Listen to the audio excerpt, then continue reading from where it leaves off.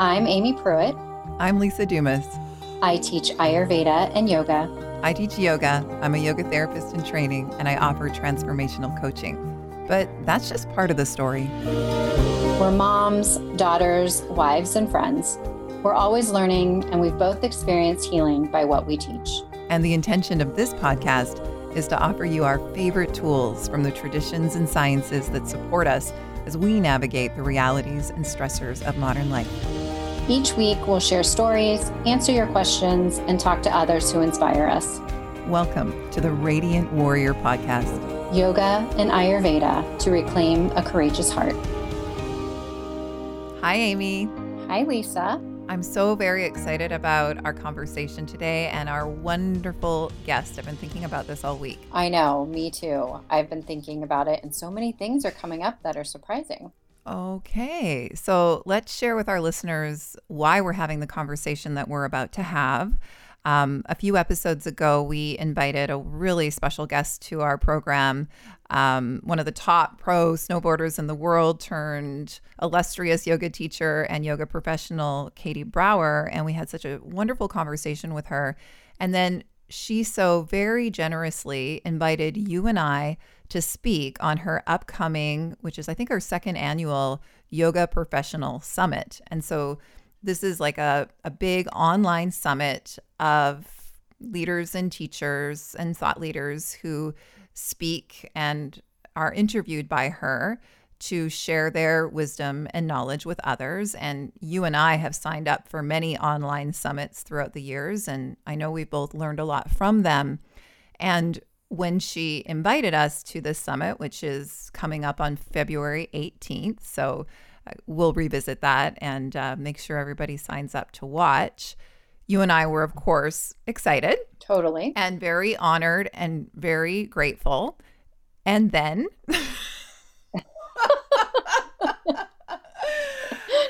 other more uncomfortable emotions rose. So yes, why don't you speak to, your process and what came up for you during that couple of weeks, and then I will do the same. So having Katie on the podcast, first of all, was just absolutely a dream. She's an amazing speaker and professional and just somebody that I really admire and emulate. And so just being able to speak to her on the podcast was awesome.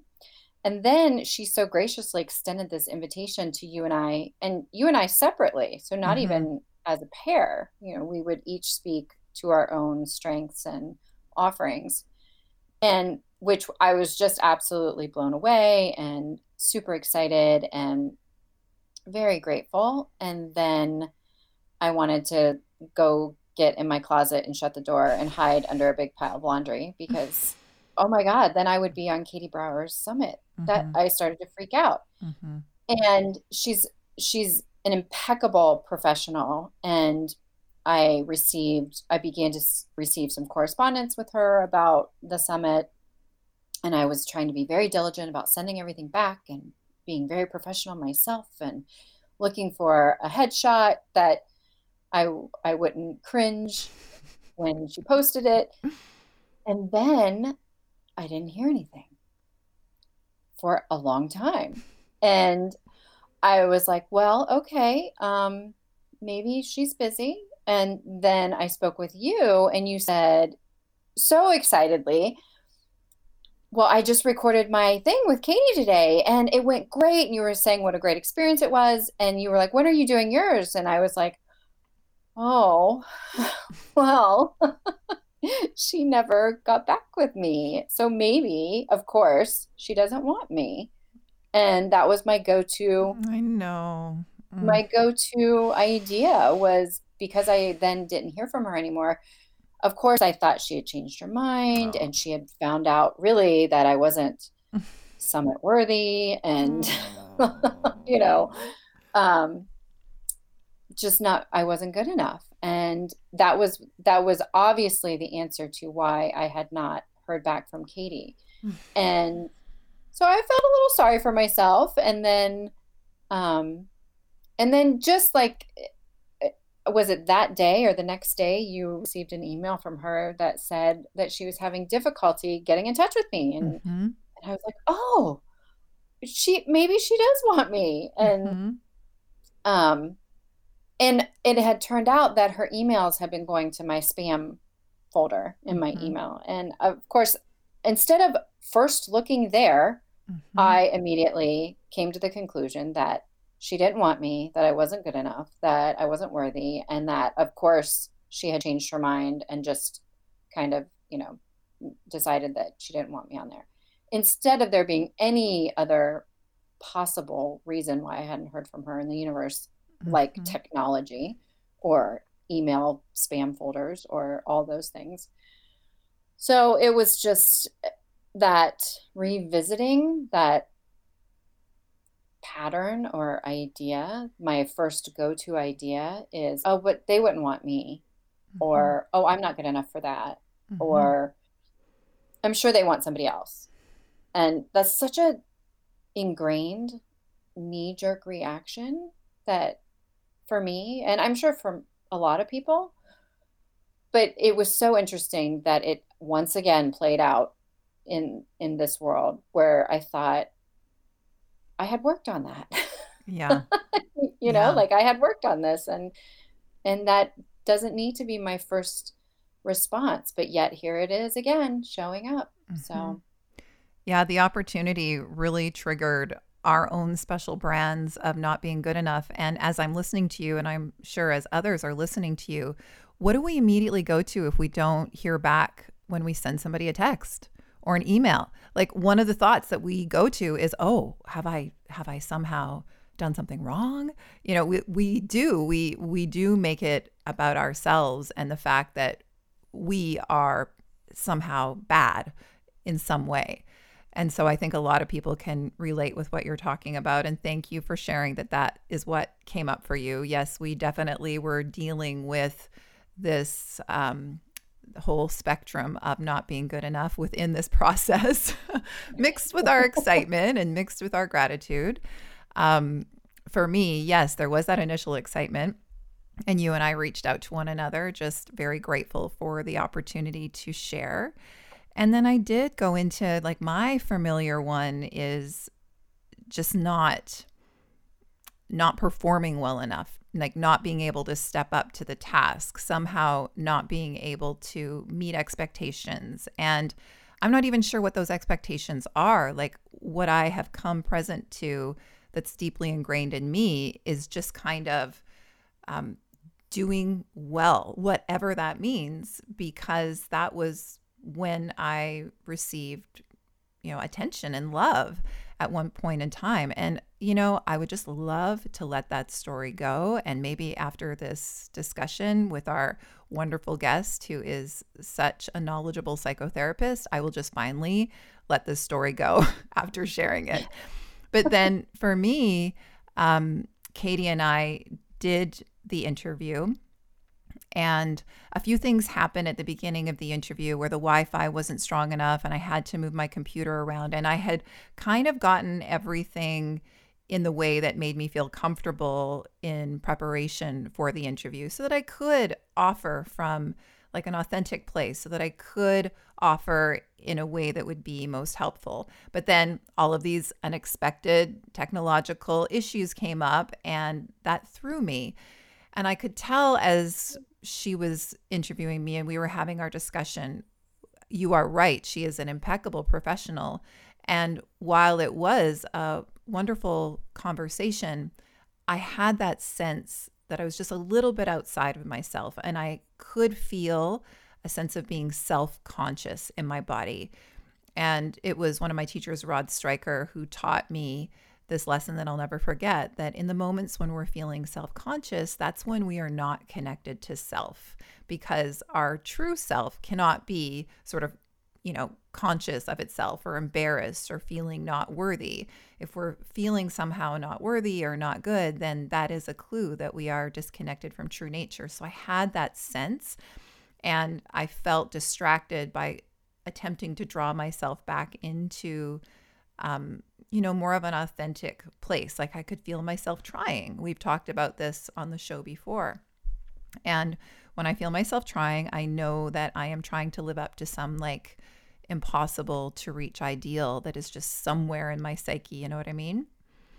Yeah, So, absolutely. yeah. So we did that first conversation. And I mean, I was proud of myself for doing it because I was nervous. And anytime I get to the end of something that I'm nervous about, but I do it anyway, I just feel like we all get a little bit stronger in this moment, those moments. So I was proud of myself, but I had this sort of lingering feeling like I just wasn't like in me, you know, Mhm. in that in my power. Like I was trying. So I was a little bit aside from that.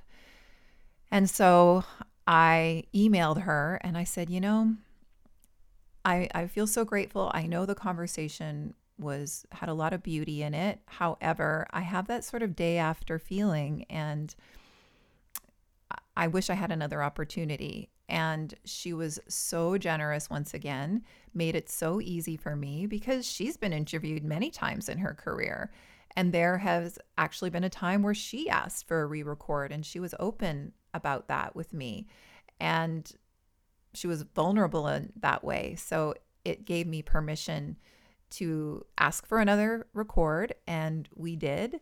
And I was happy that I did because even asking to do it again felt uncomfortable because I felt like I was letting her down, like I wasn't being a pro, like I was taking up more of her precious time, which again comes from that one down place, right? Of just not living up to these perceived expectations that I have of myself and I think other people have of me too. So the moral of the story is I'm glad that I asked for a re record because I felt so much better and I needed that practice run and I did. And that's just what I needed and that's okay. And I did feel more connected so that ultimately the goal was, you know, I could share from a place of hopefully being useful. So happy endings both, but it definitely brought up, as you say, these stories that, gosh, me too. Like I thought that I had worked through that. Hmm. Yeah. So to help us work through this um, is a wonderful friend of both of ours. She is an embodied psychotherapy and she leads these incredible transformational group experiences for women as part of a modality that she created called Gather Her, where women come together and remember who they are under her wonderful, compassionate, kind, wise guidance. It is Jody Cron. Welcome back, Jody. Hi, Hi, good to Jody. be here. Hi, Amy, Lisa. So you've been listening to us share what triggered our own special brands of not being enough. Can you shed some light for all of us on what exactly is being triggered when we want to run and hide in the face of opportunity? Okay, well, first, yes, I would like to just say to both of you, just, listening into your conversation, uh, yeah, I just love both of you, and I love that you can just have such honest conversations with each other because I feel like for all of your listeners listening in on this conversation, we're all just kind of like, oh, me too. And gosh, we're all just so human here, having these feelings that we don't always feel like we can tell anyone or we don't want to admit because we're embarrassed. And so I just want to acknowledge that just having the conversation that you're having together to me is already part of the antidote or the medicine, which is that you're connecting with each other on an authentic level. And I can hear the compassion in both of your voices as you're hearing the other person and recognizing like, yeah, I feel that way too. Why do we go there? It's so silly. um, so that's the first thing I want to say is that you know beautiful, and I hope we can just keep having these conversations together to normalize this, and connect with each other on that deeper level so that we can, hopefully then, as you said, Lisa, connect back to ourselves with that same compassion. So that's the first thing I want to say. But to be more to your point, Lisa, to answer your question, there's different approaches you could take here, but really what's coming to me as I hear both of you speak, because I know you both as very mature women who've worked on yourselves and, just have so much love for each other and for your families and your work. So when I hear your specific stories, I can't help but think these are younger parts of yourselves. These, you can tell me if that feels true or not, but I think what I would invite both of you to do is kind of go back to those places where you both shared those feelings of like, oh yeah, I knew it, I'm not summit worthy, or or whatever it was that was coming up for you. If you can go back to that moment, I'm curious, if you could feel into maybe how old you felt in that moment, if you were being really honest, and see if you can even identify the age, because my hunch here is that these are probably younger parts of yourself that are being activated in these moments. I totally can feel that, and I can even identify like my age when I started to feel this way. I was 14 when I started to feel this shift of not being okay. Like before, I thought I was okay. Like I thought I was like everyone else. I was just happy-go-lucky kid. Somewhere around 13 or 14, it was that transition to high school. I tried out for cheerleading. In junior high, I was a cheerleader, and I went to a Montessori school, so it was very small. And like every girl in the junior high was on the cheerleading squad because we didn't have, that's how many girls we had. So everyone made the squad. So then when I went to high school, I thought, oh, I'll try out for cheerleading. I'm a cheerleader. I could be a cheerleader. And it was so like rigged. Like, but I didn't know that. I didn't know that going into this new school, and it was a much bigger school that was fed by multiple junior highs. And I was super excited, and in my mind, like I was going to make cheerleading. Like I just knew it. I tried out. I thought I did pretty good. But as I was like watching the tryouts go on and on and on, I could see the big sisters of the girls that were trying out in my grade. I started to get this idea like, oh, like they have something I don't have, whether they have an in or they've been coached or they know people or they knew what to wear. I just showed up as myself, uninitiated, and tried out. And then I went home, and they were going to call you if you made the squad. The phone was going to ring. So I just remember that feeling in my body, like waiting all day, like for the phone to ring, and like every second waiting and waiting and waiting. And of course, you can imagine how this story ends. I didn't make the squad. And just this feeling like of washing over me of like, I'm not the same as them, or I'm different than them, or I'm not enough. Like there became this real shift in my mind of like, those girls were better than me and they were good enough and I wasn't good enough. That was a very strong story for me throughout my high school years, as I'm sure like any girl could relate to in high school. High school's brutal. The emotional roller coaster of that day and how that began to narrate this story of not being good enough in that environment. So Lisa, I don't know if you want to go ahead and share, what that younger piece of yourself, or if you want me just to work a little bit with Amy here.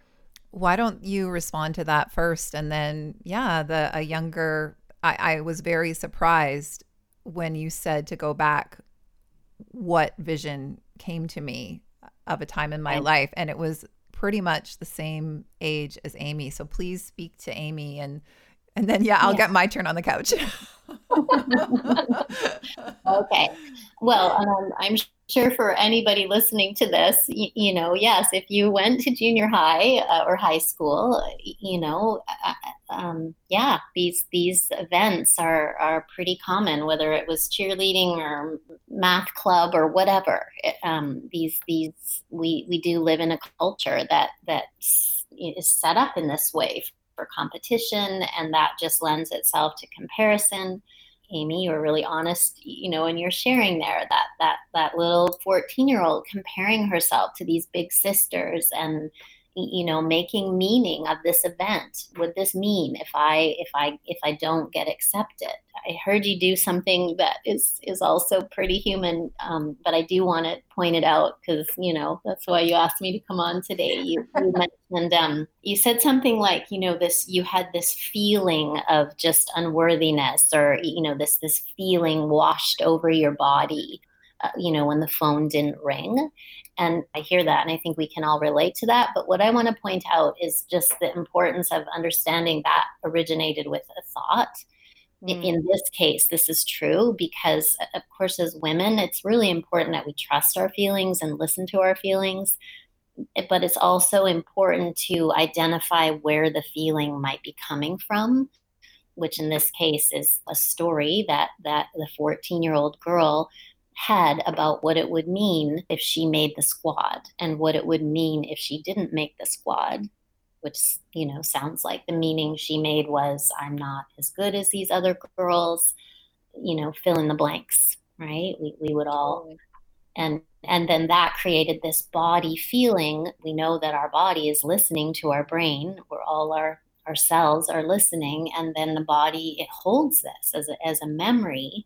Moving forward in life, other things happen as we get older and even though we mature and we sort of know better in our minds, there can be this real body memory of shame and not making the cut.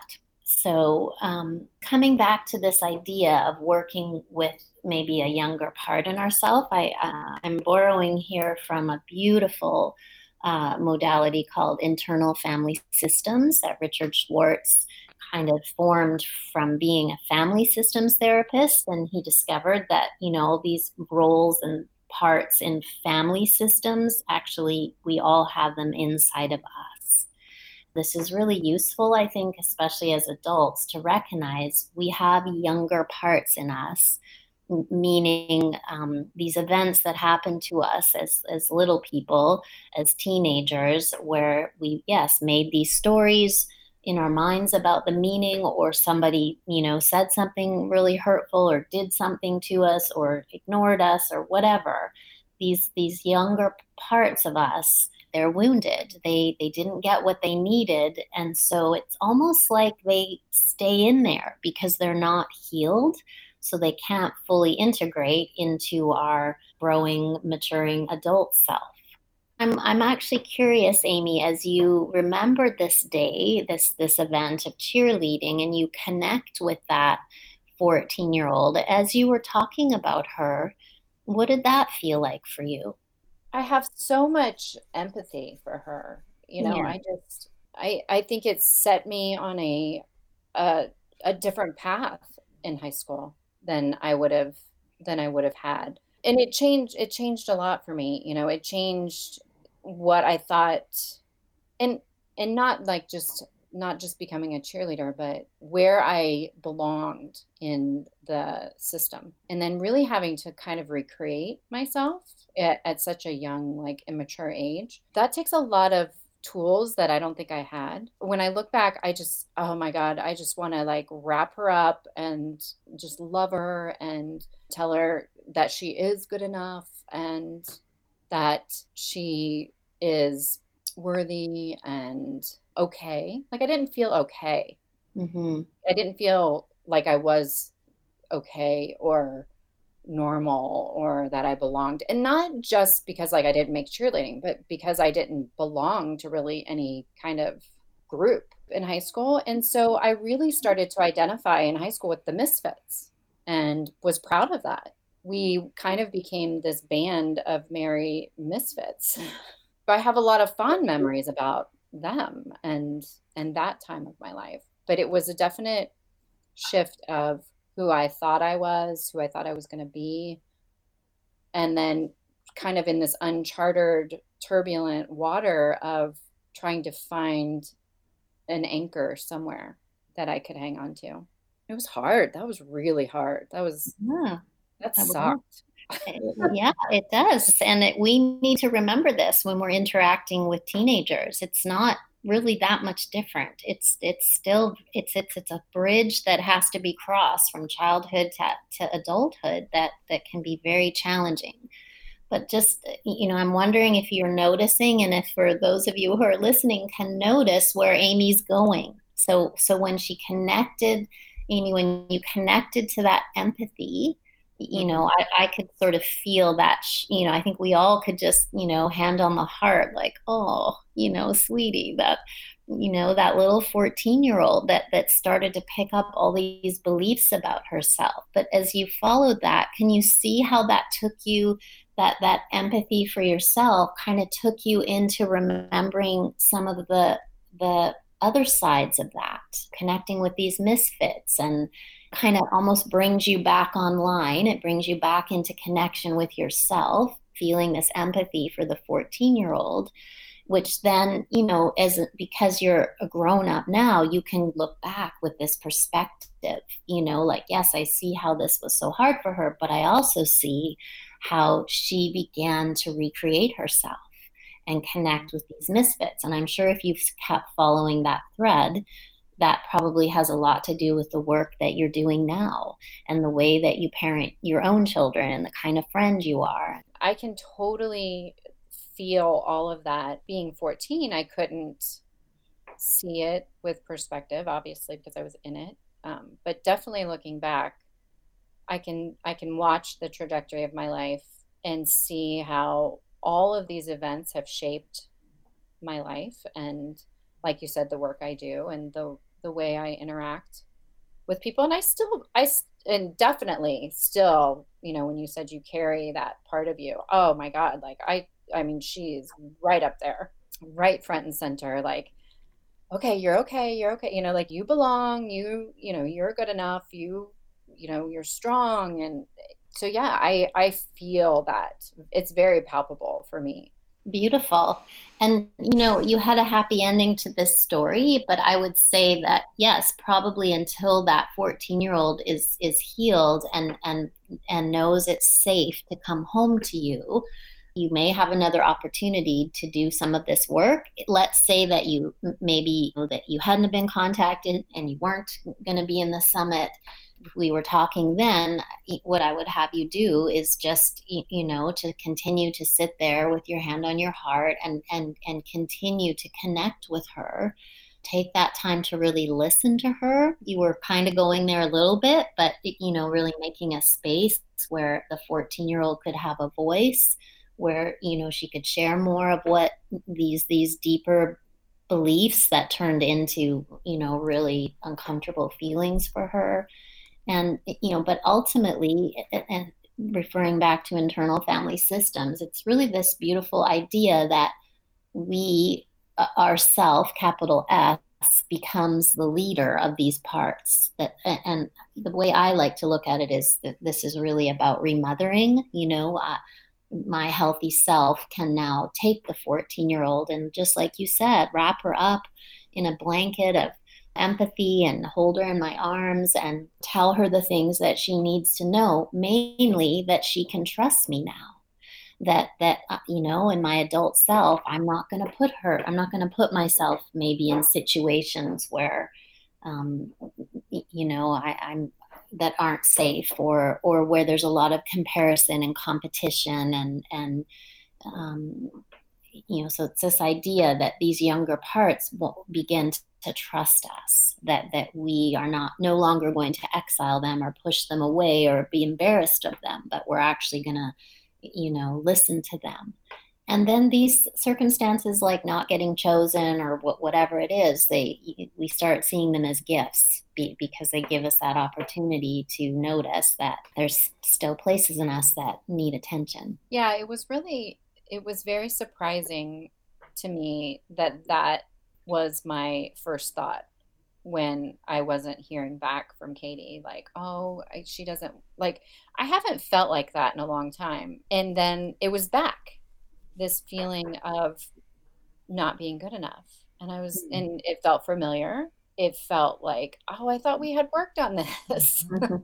But yet here it is again. And I found it very interesting. Not to say it didn't, I wasn't in the muck and the mire of believing it, because I was believing all the things. To think like I'm almost 50 and I'm still feeling this thing come back up again was very interesting. Yeah, I'm pretty sure this is a life journey. These things we work on, that's why I like to see life in a spiral where, we come around again and we come around again. But in a spiral, you're always in a different place. You're moving and you're growing, but just acknowledging how complex we are. And, there are many, many layers.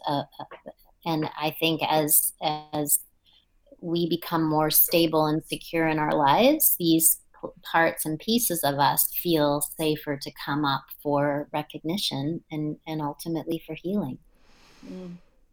So I have something to look forward to again, I guess. Yes, you do. I think that's a Byron Katieism too, where we can get to the point where we can actually say, I look forward to the next time I'm rejected, so that I can continue to find those places in myself that need attention. I got so much from listening to both of you. Amy, I hadn't heard that story before. Thank you for sharing. And Jody, so much good stuff, so many wonderful ideas for practical, accessible ways that we can turn to ourselves when we get hit by our own brand of not good enough. Thank you. Mm-hmm. So what about you, Lisa? Yeah, when you asked to, touch into what you were reminded of, I was, again, really surprised with what came up, what scene came up. Same age as Amy, like the 12, 13 age range. And when I was younger, so in my childhood, I got when I got loved and appreciated, to me, was when I was excelling at sports. Yeah, specifically sports. And figure skating and baseball were the two things that I was introduced to, that I took to, and that there was family engagement in my performance in those two sports. And then as I grew up, this idea that I was just so naturally good, specifically at being a catcher and being a heavy hitter on the baseball field. So those two things, my talent as a catcher and being able to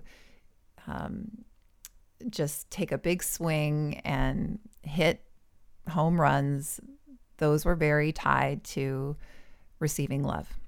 At other times, it's my memory that I really didn't, in fact, kind of opposite. And then came a time where I wasn't hitting the ball anymore. I remember feeling just so incredibly unworthy that I just couldn't seem to hit the ball. Of course, now I look back and I see how tied my worth was to how I was performing. And then I couldn't catch the ball as well. And our team was in this big competition, in these big finals. It was this big final tournament. And I was replaced as the catcher for the final game. And we were playing the other best team in our division. So I had to go out and play center field, which was not my position. And it's kind of like a movie to me now, where it's the last inning and the bases are loaded and we're up by 1 point, but it's their at bat and I'm out in center field and their heavy hitter, who doesn't seem to miss a pitch, is on base. And I had previously missed a grounder that came out to me that allowed this other team to have bases loaded. And the response from the parent section was visceral. They're yelling at me and yelling at the parent who was coaching to take me out. And I just remember standing out there in the middle of the field, like just wanting to disappear into the grass. because I had failed in such a complete way. Like my whole body right now is feeling just like it felt then, like totally trembly. I could not have felt worse. I just wanted to die. I wanted to hide. I didn't want to be there anymore, anywhere but there, as these parents are shouting and their heavy hitter is up there, and she's pointing out to me. So she's going to hit out to me because I'm the one that's not catching the balls now. And so last at bats, hit comes right to me, and I do catch it, and I just fell to the ground and started like bawling, which really, as this belief of mine ended up creating panic attacks, like that really felt like the first one. You know, there was just so much panic. My adrenaline was so up. I was just fully in fight or flight. Somehow managed to catch that ball, fell on the floor. I just fell on the ground, just in tears, but got so much, of course, positive feedback when I did catch the ball. Like it was one of those hero moments. However, what I had internalized is how, when I didn't catch the ball, how much visceral anger came my way at my very worth, that I had to be taken out. And so I know how much I internalize that doing well equates being seen and being loved and being safe and comfortable. And then not doing well is very unsafe. And that is played out over and over again when I have perceived myself making mistakes in my work or in my relationships or saying the wrong thing. I just immediately want to be swallowed up by the earth, never to have been seen again. And I have lots of memories like that. So yeah, when I didn't feel that I did well in my first interview, I could feel that it wasn't like it used to be, but I could feel that I had let her down. Yeah. And that I was trying to be good. Like, and so I was proud of myself for asking to do it again and for doing it again. That felt like my big victory, to not just hide and then like never listen and just pretend that I was never asked, because I hid from a lot of opportunities, which is one of the things that I talk about in that interview. I do talk about how this wanting so badly to be good all of the time and never being able to live up to how good I thought I needed to be. Like, no one can hit a fucking home run every day. But just wanting to be that good, like that shredded my nervous system. And that is what I believe disordered anxiety for me and regular panic attacks was all about. It was just exhausting to try to live up to that, and never having the feedback that I didn't have to. Like, I don't remember anyone ever saying I didn't have to live up to that. And in fact, then I went into radio, where your program director is telling you all the ways in which you suck and all the things that you need to do to be better. So I just feel like I've been confronting this wanting to please and wanting to be good and wanting to perform at this high level over and over again, and realizing that, I just can't. But just like Amy said, and you said to her, I can recognize that that's never going to completely go away. Like, I am still faced with it every day. And so, you've already shared with Amy the practices that I can do. And I feel now that I've really isolated like that moment where I felt it the most. Yeah. I mean, I feel like I can see myself in my uniform. I think I even have a picture of myself from that day. I feel like we're all standing on that field right now, Lisa. It's quite a visual for me. And so actually I do have a few things I would like to offer here, but could you just put your hand on your heart and just go, maybe just go stand with that little girl who just wants to be swallowed up by the earth. I mean, you've done this before, but I'm just going to invite you just in this moment. If you could just go put your arms around her and maybe even today tell her what it is she really needed to hear then. Yeah, I'm going to have to spend some time with her. I think we're all, that was quite a story, Lisa, and that I think I can certainly feel that in my body. And yes, we've all had those moments of this visceral shame of people's anger coming at us, and that feeling of being a disappointment, and goodness, the pressure that you must have felt, in that, like you said, it's like a movie moment. And a couple of things I'd like to put out here in how we come to these places of empathy for ourselves is, first, let's acknowledge these systems that we all grew up in that would put a child in this position. And I did my share in the hockey rink as a hockey mom, and with horror, I would listen to these parents and their own unhealed parts coming up, and then projecting that out onto their children who are we're not in the Olympics here.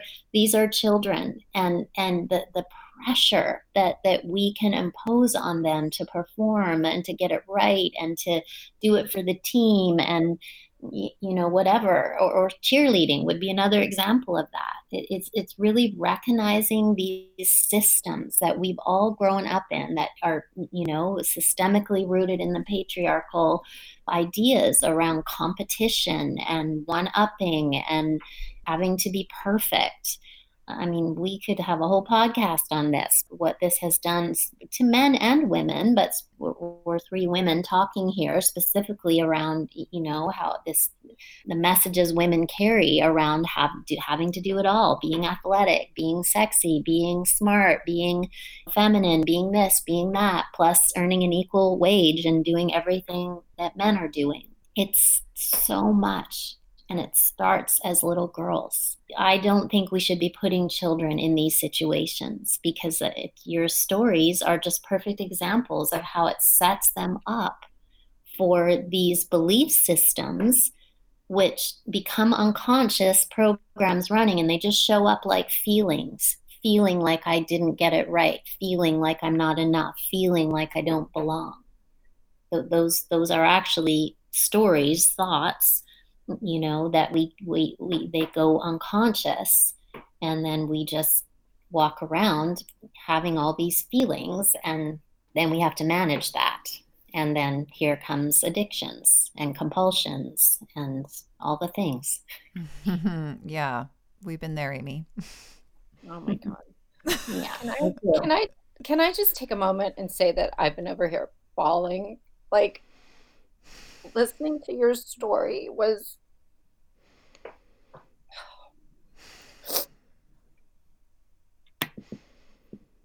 yeah, I was a little surprised at how I felt too, and it also brought up, like, thinking about my own daughter. It was like watching a movie and feeling all those feelings, and having my experience and having your experience, and we were all on that field with you. Like, listening to your story was amazing to hear you be able to take us there and walk us through it and identify where things began for you. Like, that was so powerful. Yeah. I was surprised how much I still felt it, and I wanted to ask about that. Like, when you have a client in the room and you can see, like, if you saw me, I'm a little sweaty right now. Yeah, well, I can feel it. And a little shaky and cold, like, this is a familiar feeling for me. So that's clearly still here, like, in a big way. It's in my body in a big way. Like, what do we do with that when we just so feel it? Well, actually, this is the good segue into explaining maybe a little bit more into internal family systems, because you kind of did it there. You gave us a good example. So a younger part came up. We all could, connect with her. You were feeling it. then there's another part of you that came online because we're making a podcast here and you're running an interview, and it's like, gosh, I've got this little girl in the field. And so, this other part of you comes in. This is a much more sophisticated part that's like needing to manage this situation, right? You're interviewing me, and this is not a bad part. This is a beautiful part that helps you function in your life. But in this particular modality, the languaging that he gives around it is that we have these exile parts. He calls them the exiles. So we could say maybe that little girl on the field has been an exile. And really all that means is that maybe you pushed her away, or you maybe felt like you've done some work around it. So, she might be down there somewhere, but sometimes it's because it's embarrassing. These parts come up and we feel so insecure and needy. And so we tend to sort of push them down.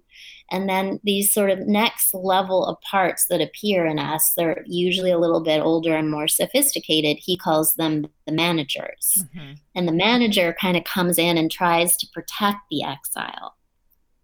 And I just want to acknowledge, like, you're doing this work in front of an audience. So of course, this could get a little blurry, but anyway, this is just something to think about, that we sometimes need to actually work with the manager part, because it's actually that manager part that maybe doesn't trust us. And that's why it thinks it needs to come in and manage the situation. And then just to kind of just share his whole, well, I'm not sharing his whole theory. I would, encourage anyone to put his name into a YouTube search. He's quite generous with what he shares, but he, then there's this next layer of parts he calls firefighters. And those are the parts of us. And I know the three of us are very familiar with our own firefighters that will come online and say, okay, I'm going to drink the whole case of beer now, or I'm going to eat that entire bucket of ice cream. So in other words, when the exile kind of kicks up and then the manager comes in and tries to manage, and now there's just a lot going on in our system, lots of feelings and swirliness, the firefighter might just come in with the fire hose and say, all right, I'm going to put this fire out. And that we might do, there's many ways we can do it, with alcohol, with food, with shopping, with, some way of either distracting or, putting out those flames. So, and so Lisa, your question is, what would I do if you were a client, is really just what I did. Like, even though it seemed like we needed to move on, it felt really important to just actually stay with that little girl that showed up today.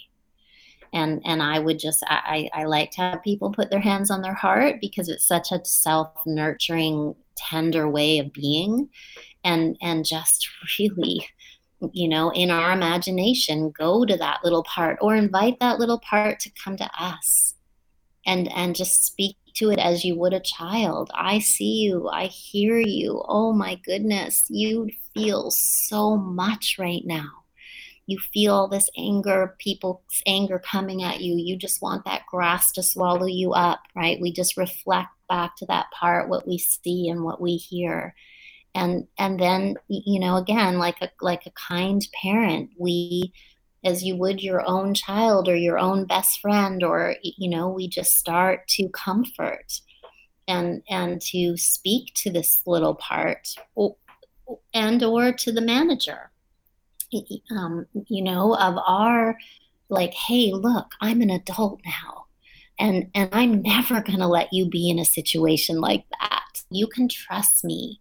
I've got this, and I love you. Come close. What I get from this conversation too is there's many times that I feel the feeling that I had in my body to a degree. Like, if somebody that I really admire comes to one of my classes, or if I'm asked to do a workshop at a festival or something, I will have sort of an echo of how that feels in my body. And so from now on, what I'm going to take from this is that's going to be a clue that she's with me, and that it's her. Of course, she's reminded of that moment, that if she doesn't step up and catch that ball, something terrible is going to happen.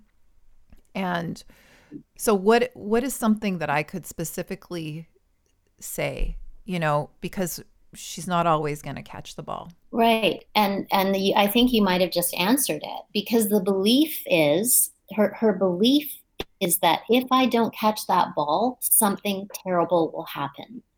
If I don't get a phone call from the cheer squad, this means I'm bad or unworthy or whatever, right? Whatever it is that this younger part is believing, that's, I think, what we want to say. You know what? We're okay. You're safe. Nothing bad is going to happen. Mm. You don't have to catch the ball, sweetie.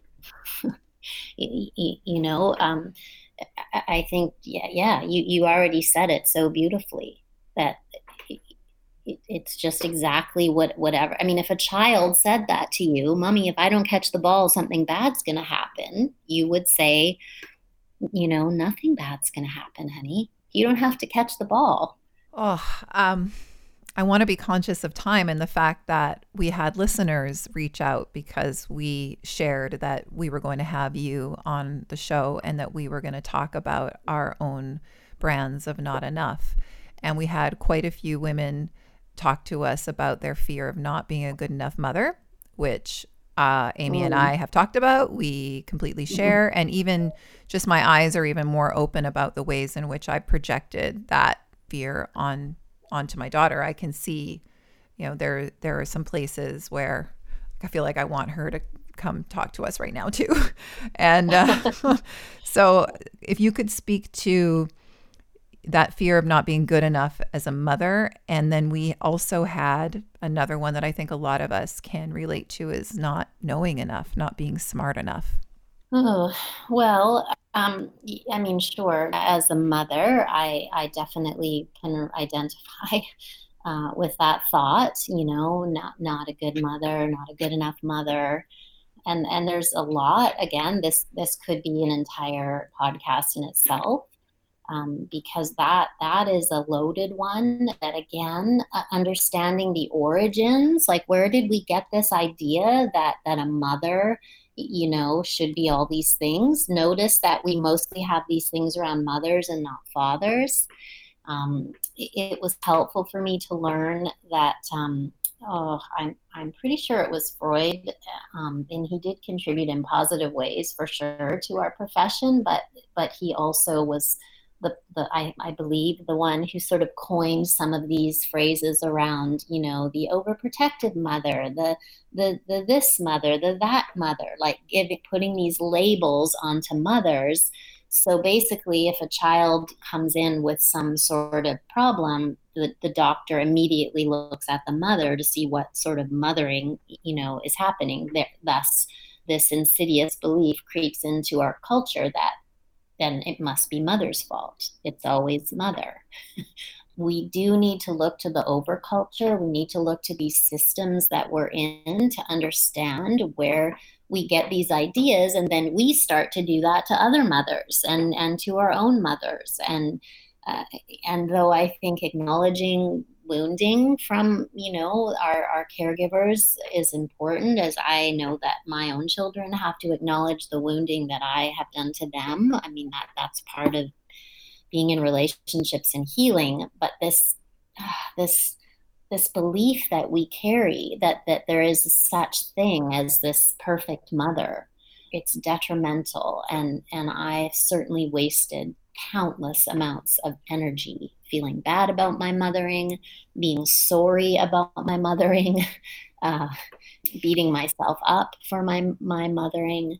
I feel I have a lot of empathy when I hear people speaking about themselves in this way. And I do think we can still connect this, if I sit with myself, where did I get, yes, okay, so society or, systems maybe has put this out there. And also I carry these younger parts of myself. And like you guys, I have my own stories of times where I felt rejected because of the way I looked or the way my voice sounded or my lack of something.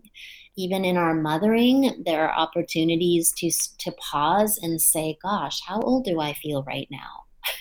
I don't feel like whatever age I am. I feel like I'm 6 years old right now. What happened when I was 6?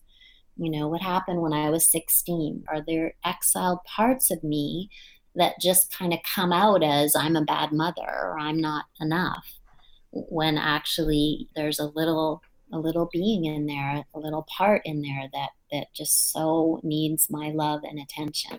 The not smart enough, the not knowing enough. Like, I think we all see this in our positions as entrepreneurs and people who work with other people when it comes to healing. It's like we always feel like we have to take more trainings, that we have to know more and do more before we feel like we're worthy of doing our work in the world. What do you say to the woman who feels that she doesn't know enough or she's not smart enough? I go back to this idea of where did we get this notion that it's all about our intellect. It's all about how much we know. As women, we have so many beautiful instincts and intuitions and life experiences and, so much to draw on. But, again, kind of growing up in this overculture that made everything about our intellect, and your test scores and your GPA and the letters behind your name. Again, we're coming back to this system that really negates the thousands of years where, this would be pre-patriarchy, where women, had it used to be that women were the plant medicine, the people that carried the medicine and all the knowledge of this. And, that this has gotten lost in the history of the world. And I know the podcast isn't about that, but I think I've been thinking about this a lot, how affected we still are, even in our fourth wave of feminism. We're still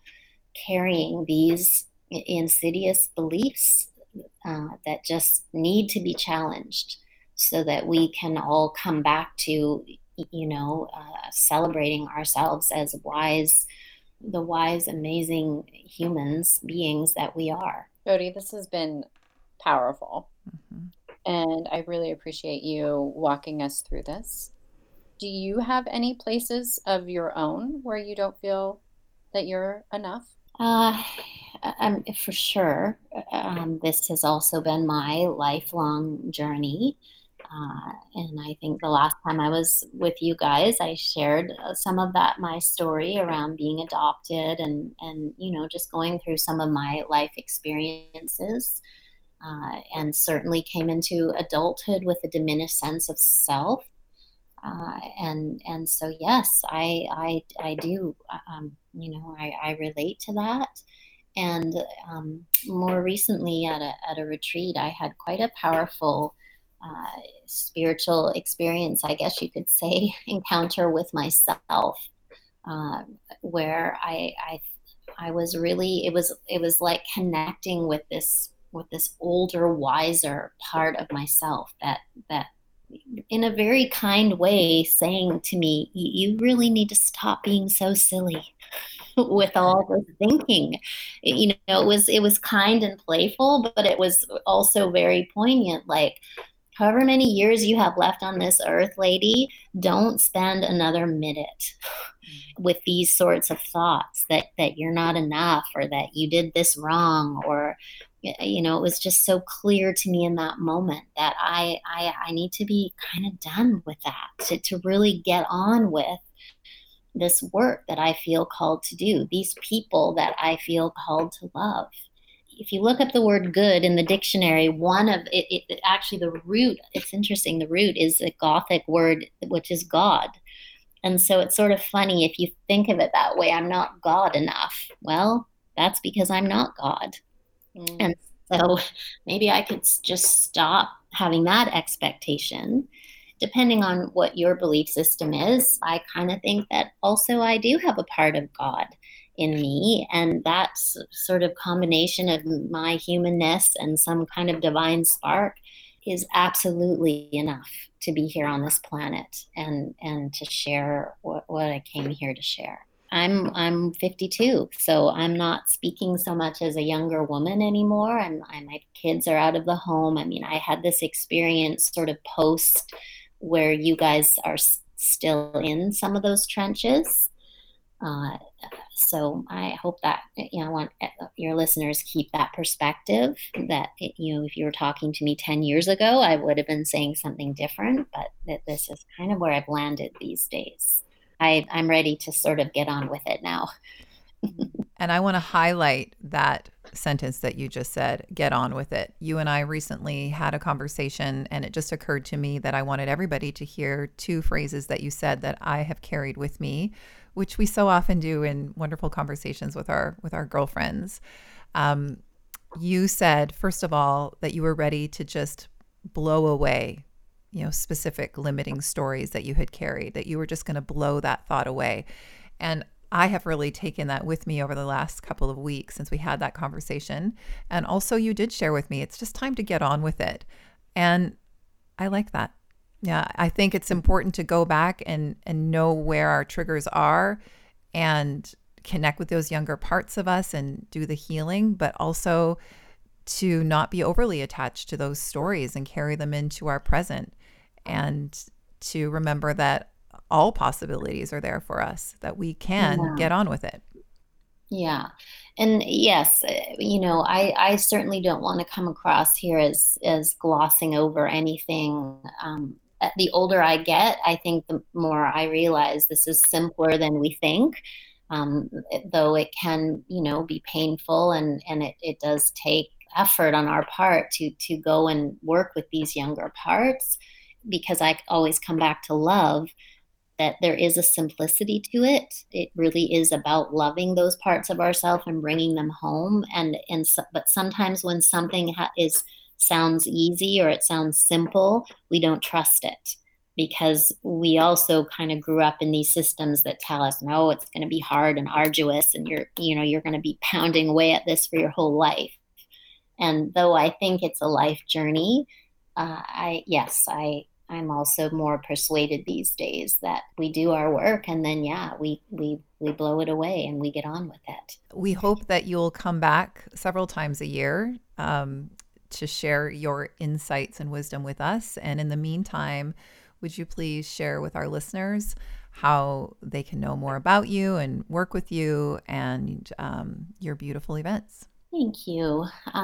Well, I'll happily come back whenever you invite me. I love hanging out with you guys. And you can find me on my website, which is jodikrahn.com, JODIKRAHN. And there you'll find my way to contact me. And I do one-on-one sessions, both online and in person in the Okanagan. And then I do have offerings that I call Gather Her, usually a couple of times a year. And you can just, look on my website or sign up for my newsletter to find out when those events will be. Oh, I guess I should say I'm on Instagram too, at Gather Her, gather.her, and be happy to see anybody there. Thank you so much, Jodi. This was an amazing conversation. And I still feel like my heart's beating out of my chest, but thank you for walking us through this. This was very healing. My pleasure. Thank you for having me.